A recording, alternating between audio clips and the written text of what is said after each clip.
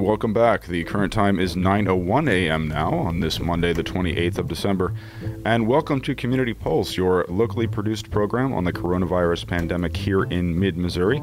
Brought to you live from the downtown KOPN studios by your listener-supported and volunteer-operated community radio station. As a reminder of our production schedule, you can catch Community Pulse live Monday and Wednesdays from 9 a.m. to 9:30 a.m. We then post all the backdated episodes to our Facebook profile, also to our website, and you can find them on Spotify and Apple Podcasts as well. Today on the program, we have Dr. Elizabeth Alleman, and as is often the case at this juncture in the calendar year, we are taking a retrospective look back on this year, a year like no other. And it all began in March when the world forever changed. The first week in March there, the coronavirus, of course, discovered in December 2019. But there were isolated clusters until a full-fledged global outbreak then. And as a reminder, we were doing 5 days a week of Community Pulse there for the initial 8 weeks of the global pandemic. After that, we scaled back to 4 days a week and then eventually to 2 days a week.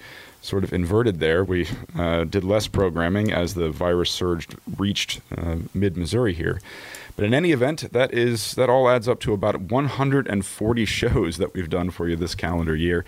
And here to discuss all of it and a look back with me is Dr. Elizabeth Alleman, probably one of the hardest working volunteers we have here at KOPN. Dr. Alleman, how are you? Good morning. Good morning. It is it's just a little almost exhausting to think back on it. And I'm just going to, pull the calendar back a little bit. The reports from Wuhan were available to us as Americans in December. And as somebody who, I don't know why, but I follow these pandemics. I remember following the Ebola outbreak in the in the Congo and in Western Africa. And so I think it's because I've been taught my entire career to pay attention. A pandemic could happen. It's happened before. It would be better to be ready, to be informed. We did do this inverse thing that we took more precautions and we had more radio shows early in the pandemic. And I think that's when people had the most questions. Indeed. I think as we come, deeper into it, most people have the basics about airborne versus droplets, about whether, we need to wash our groceries. What about mask wearing? How effective is that? Are different masks more effective than others? There were so many questions. How close can we get to people? What's safe? What's not safe? What does safe even mean?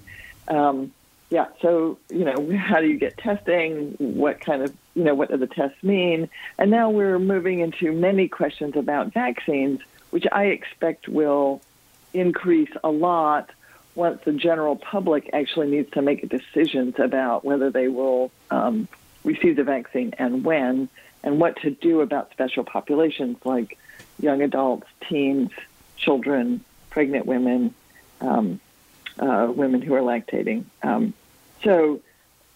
I think that what we've done, at least what I've been hoping we've been doing, is being as responsive as possible to the community in a way that really no other organization in Missouri, well, I'll just call Central Missouri, has done, and is that because we totally respond to our listeners, we've been able to shift in flexibility about how many of these shows we do and what do we talk about. Indeed. Well, I think you brought up an excellent point that for 3 full months after this this novel virus was actually discovered, it fell squarely into the somebody else's problem category for a lot of people who were living in what we might term the Western world. Yes. They believed that just like SARS or MERS or maybe the Ebola virus as well, this was just simply something that was affecting populations half a world away. And even when it came to Italy in February, I can recall that a lot of my family and friends there in Germany were not overtly concerned. They just believed that it was going to stay there, that it wasn't going to cross the Alps.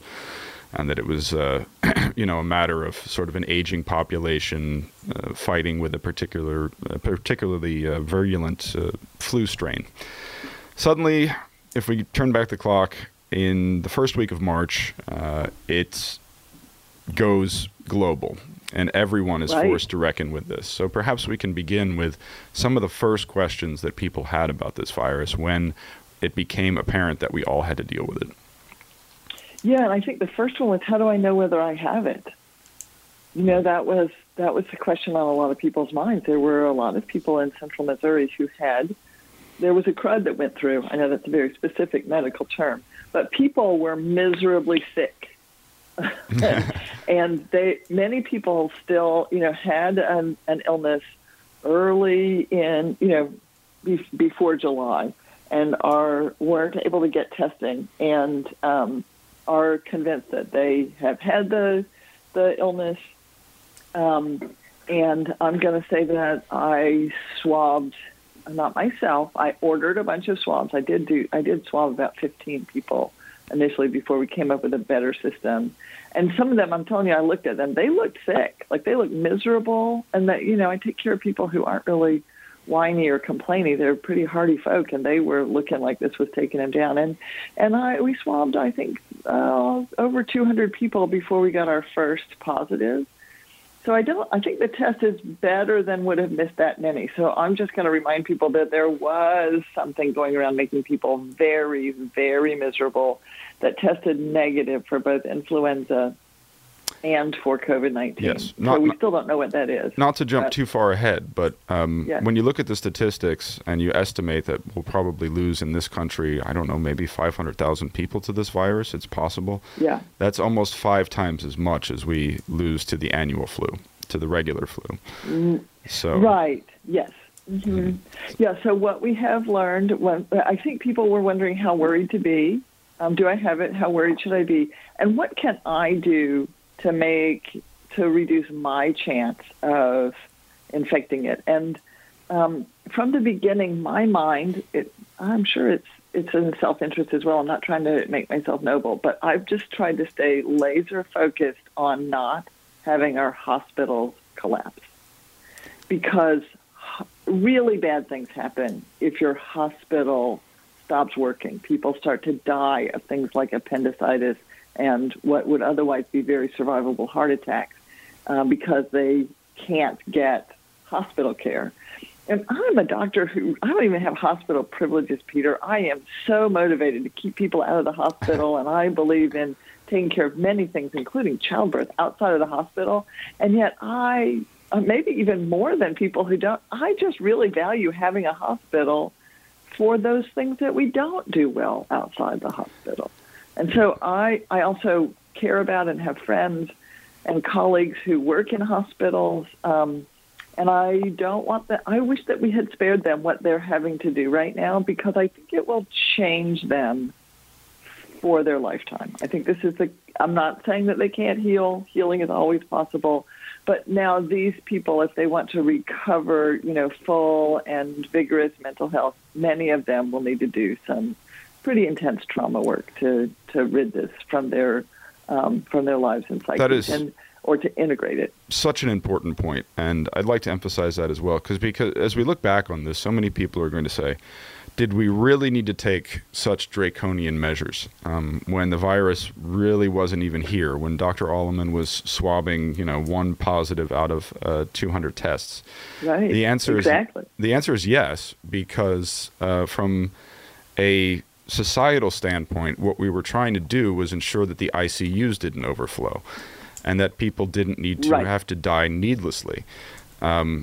People will die, of course, from the virus, and it's unavoidable. But the worst thing that we can do is put our public health professionals in a situation where they have to decide who gets a ventilator, who lives and dies in this sense. So that's what that's what everyone on the globe was trying to do via this global lockdown.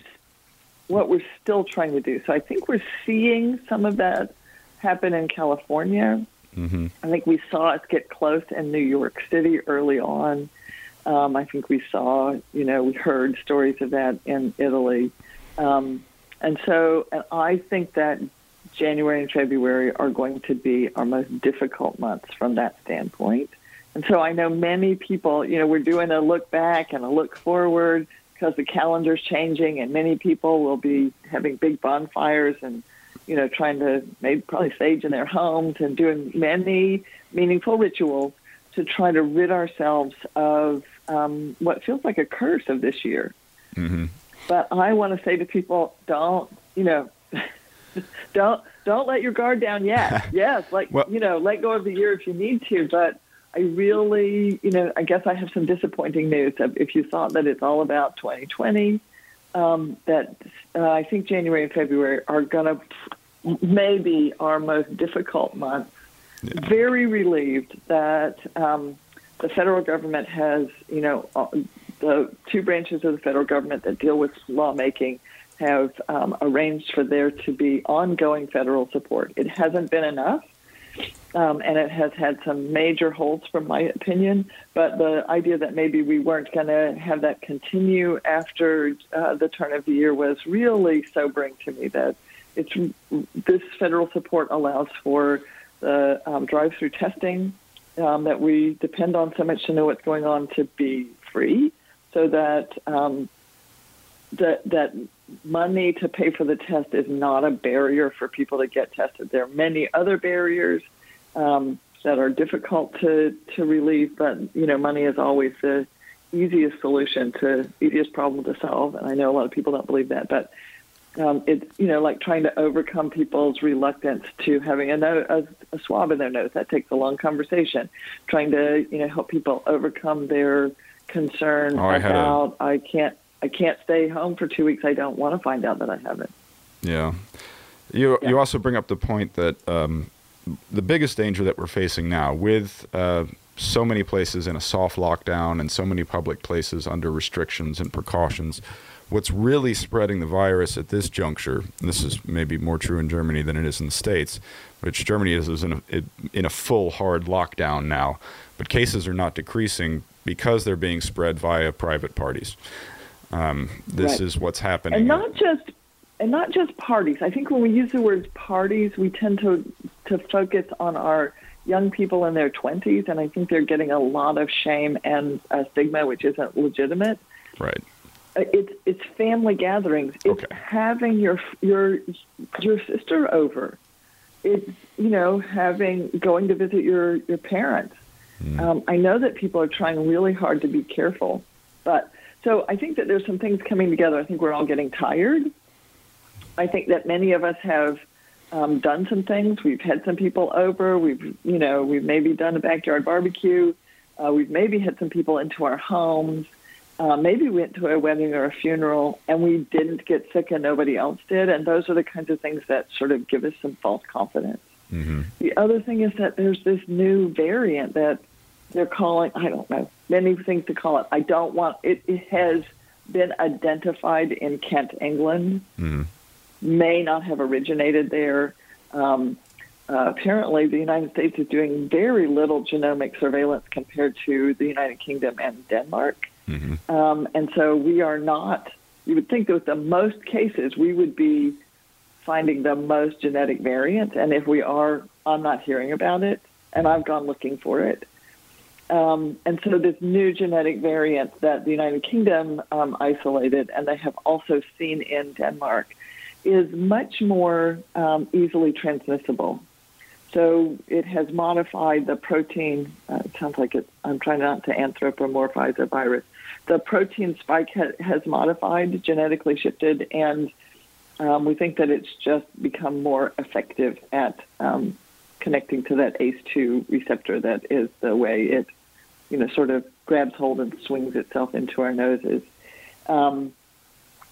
And we don't think that it is more dangerous once you get it. But what that means is that it is likely that case numbers are going to, wherever this goes, it seems that case numbers are increasing.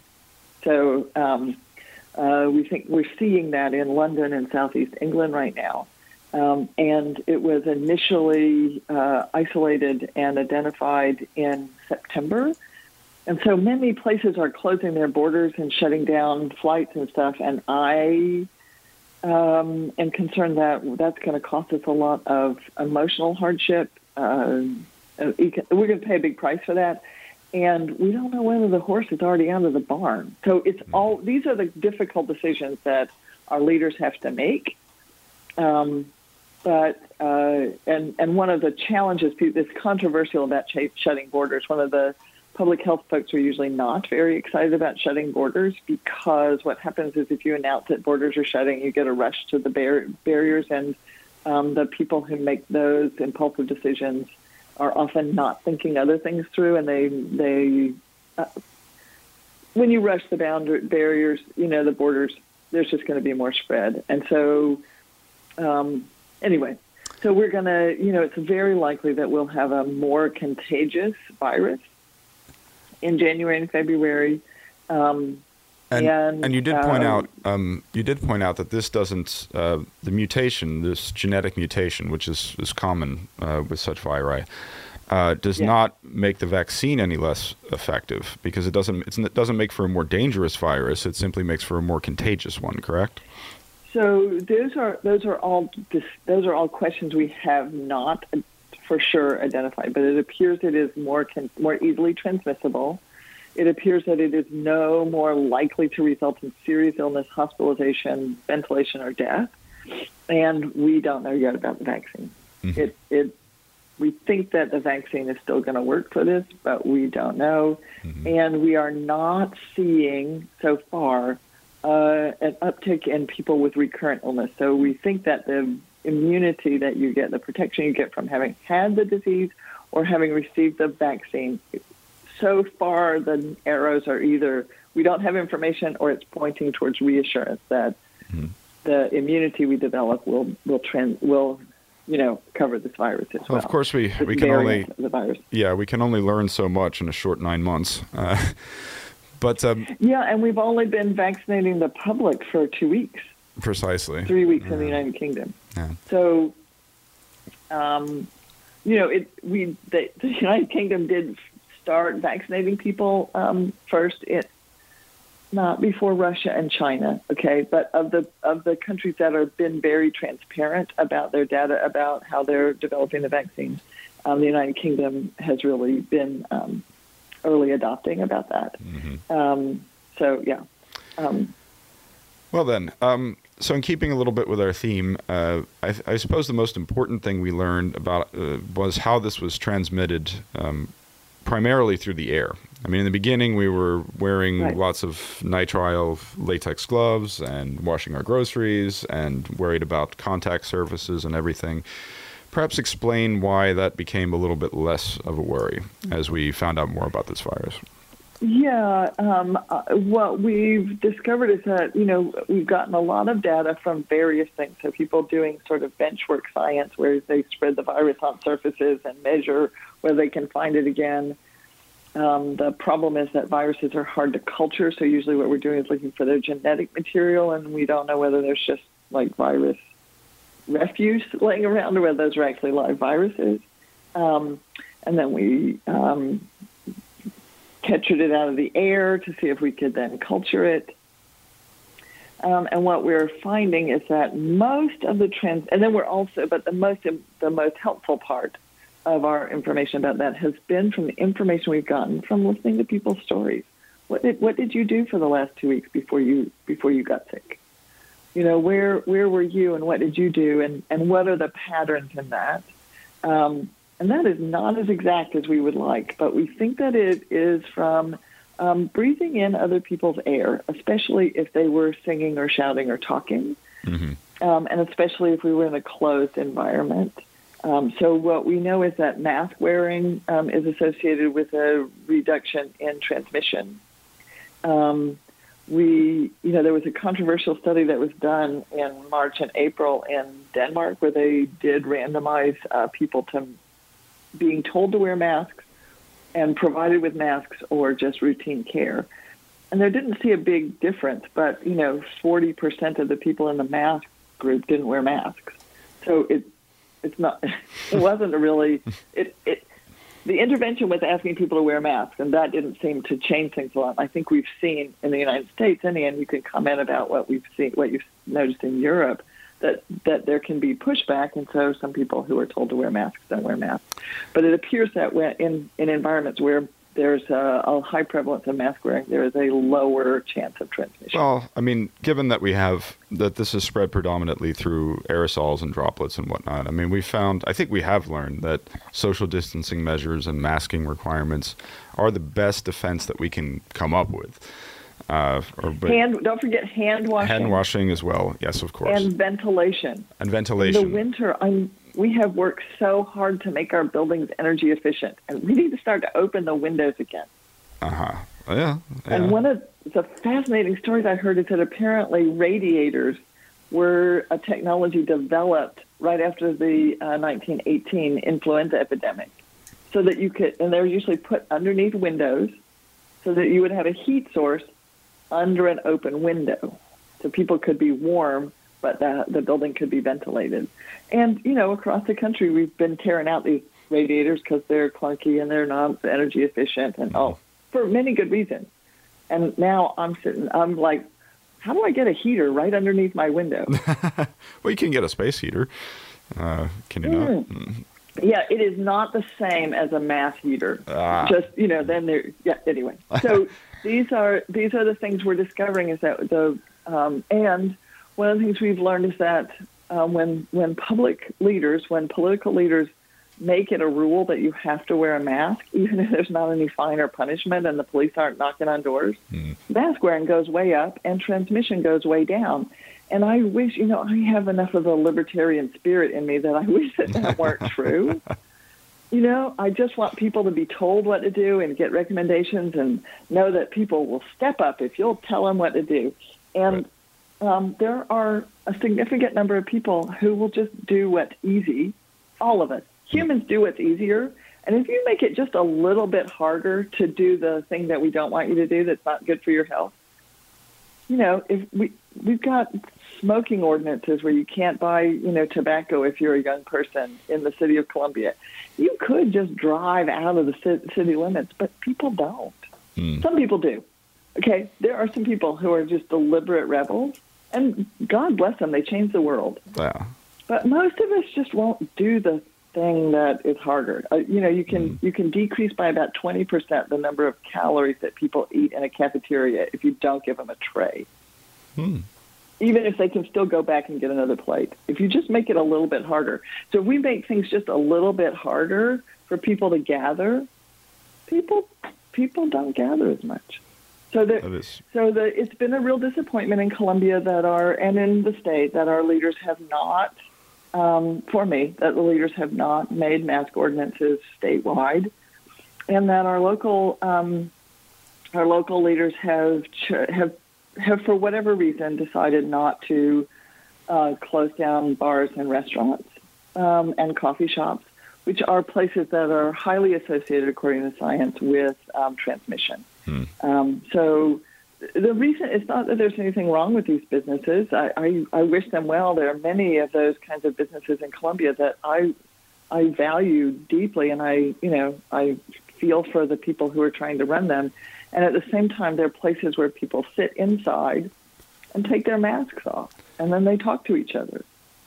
And it's not just the people at your own table that get exposed. So, we debated and we wondered about, well, is it just droplets or is it all aerosol? So, there's this whole, how big a bit of fluid floating through the air does the virus need to hitch a ride on? And the virus does better and likes better these larger droplets, but can hitch a ride on aerosols. And so 6 feet is better than 3 feet. But we've got documented live virus 20 feet away from a person inside. Yeah. So how far do you need to stay away? It depends on how important it is for you to not get sick. How about the, perhaps another important lesson that we learned about, and this is, again, I mean, we don't want to make it a political issue, but the importance of getting tested. Hopefully, yes. If you have access to a test, and someone in your workplace is confirmed with the virus, or someone, in your social circle is, even if you're asymptomatic, it's kind of an important thing to get a test. And I've had this argument with family members as well, who say, oh, they're not sticking something up my nose. As someone who's been tested a couple of times, it really isn't that much of a hassle. I mean, they have the thing up your nose for 0.5 seconds, and then it's over. Yeah, it is. I think and so that's the thing, we're developing better testing. So, in the beginning, we didn't have any tests. Then we had some tests. We had to really be careful about who got them. We were only testing symptomatic people.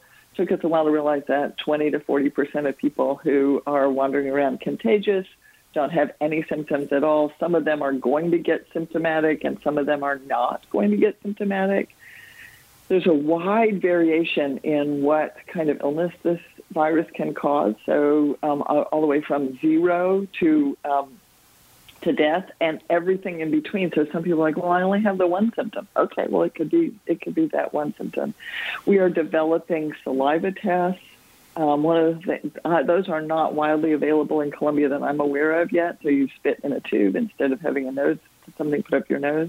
I'd kind of rather just go ahead and have somebody put them in my nose. The most comfortable has been the self-swabs that are done through doineedacOVID19 test.org. Mm-hmm. So it's through the state. And those you have to schedule in advance. You don't need a doctor's order, but they coach you through sticking the swab in your own nose, and they only have it like just inside your nostril. So the coaching is insert the swab until you meet the first bit of resistance. Then they have you twirl it for 3 seconds. They count it for you. You do it in this other nostril, and I found that to be like it's probably easier to do that than brush my teeth. Yeah. So we got the testing. The other thing I want to say is one of the things that's developed is therapeutics. We argued about hydroxychloroquine, which I don't know that we've still had a really good test about it. I think that's still, in my mind, an unsolved question. If it works early in the illness, I don't think we've tried that. There's a antidepressant medicine whose name has escaped my head that has shown promise in a very small study for people early in the illness. And then there are some people who are investigating ivermectin, which is an antiparasitic drug that is used routinely in horses and cows and some in humans.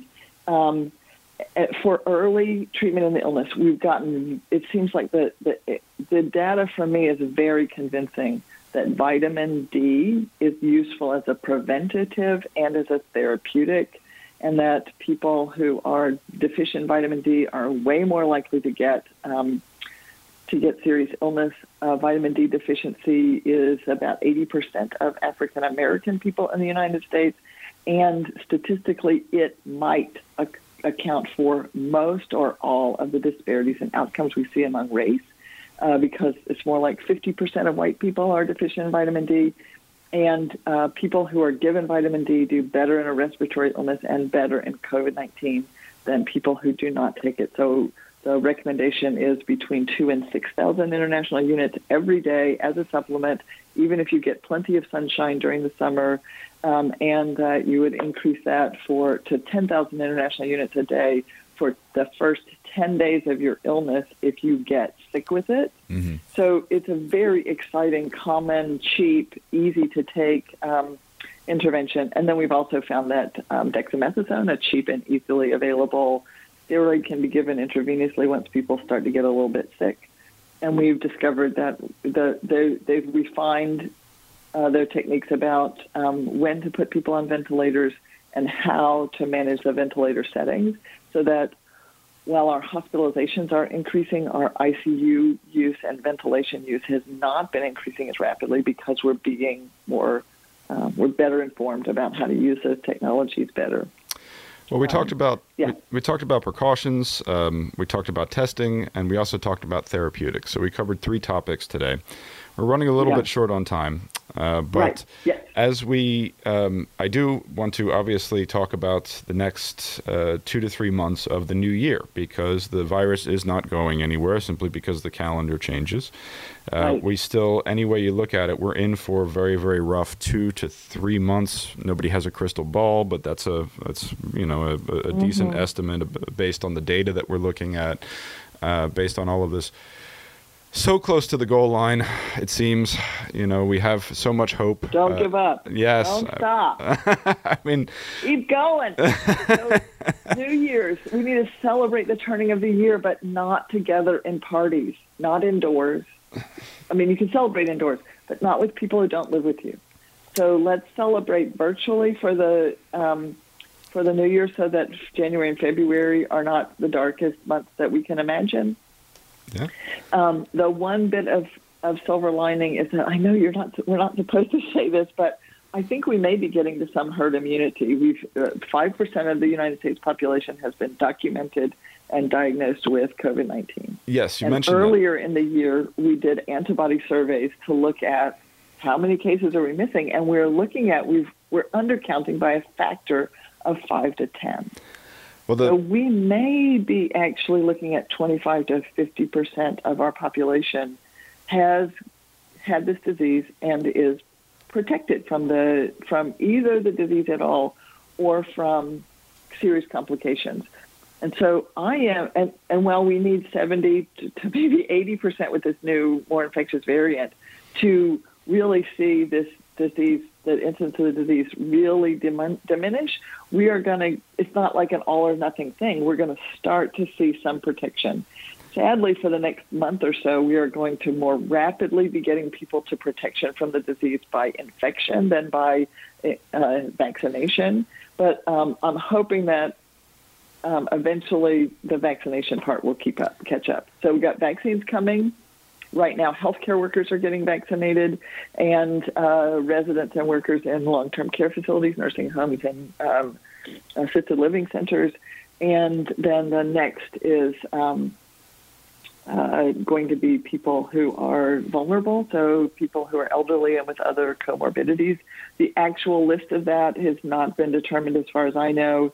And I've had a lot of questions like, well, how do I know how to get myself in line? And I don't think anybody knows yet. I don't think it's time to get in line. I don't think any lines are forming. So calling to ask about that just places another burden. So if people could wait, as soon as we know, we will be saying. Well, those are two really good pieces of news heading into the new year. We have the vaccination, and we have now that herd immunity number is not a definitive number. I mean, I believe you said between 25 and 50%. That's a pretty large estimate there, but still, it is good news heading into the new year. And I wanted to, as we bring this show to a close, to emphasize the point of why continue to take precautions, why continue to adhere to restrictions and things like this in the COVID era, as it has become known. The most important thing is not overfilling those hospitals and putting people. I mean, if we reach ICU capacity, then we get to the point where we have.